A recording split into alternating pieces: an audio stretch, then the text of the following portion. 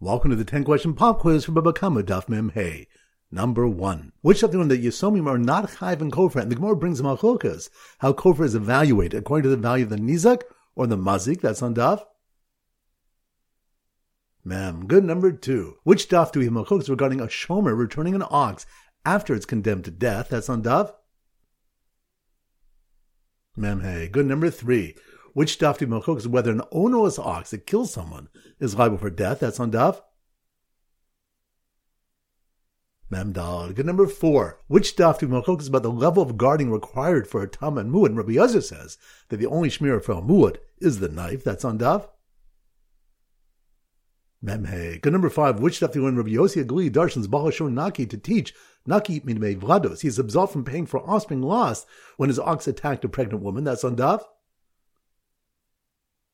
Membeis. Good. Number 6. Which daf do we learn if an ox killed an eved or ben chorin without kavana, the animal lives and one is not liable for shoshim shkolim and kofar? That's on daf.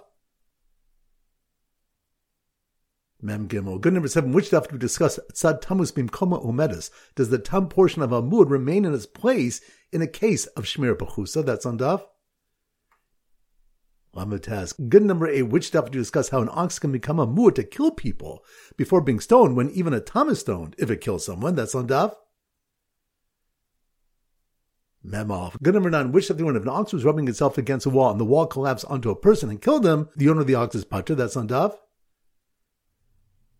Memdal. Good. And number 10. Which daf do you learn about the 4 shomrim who are nichnusu tachas abalim? That's on daf.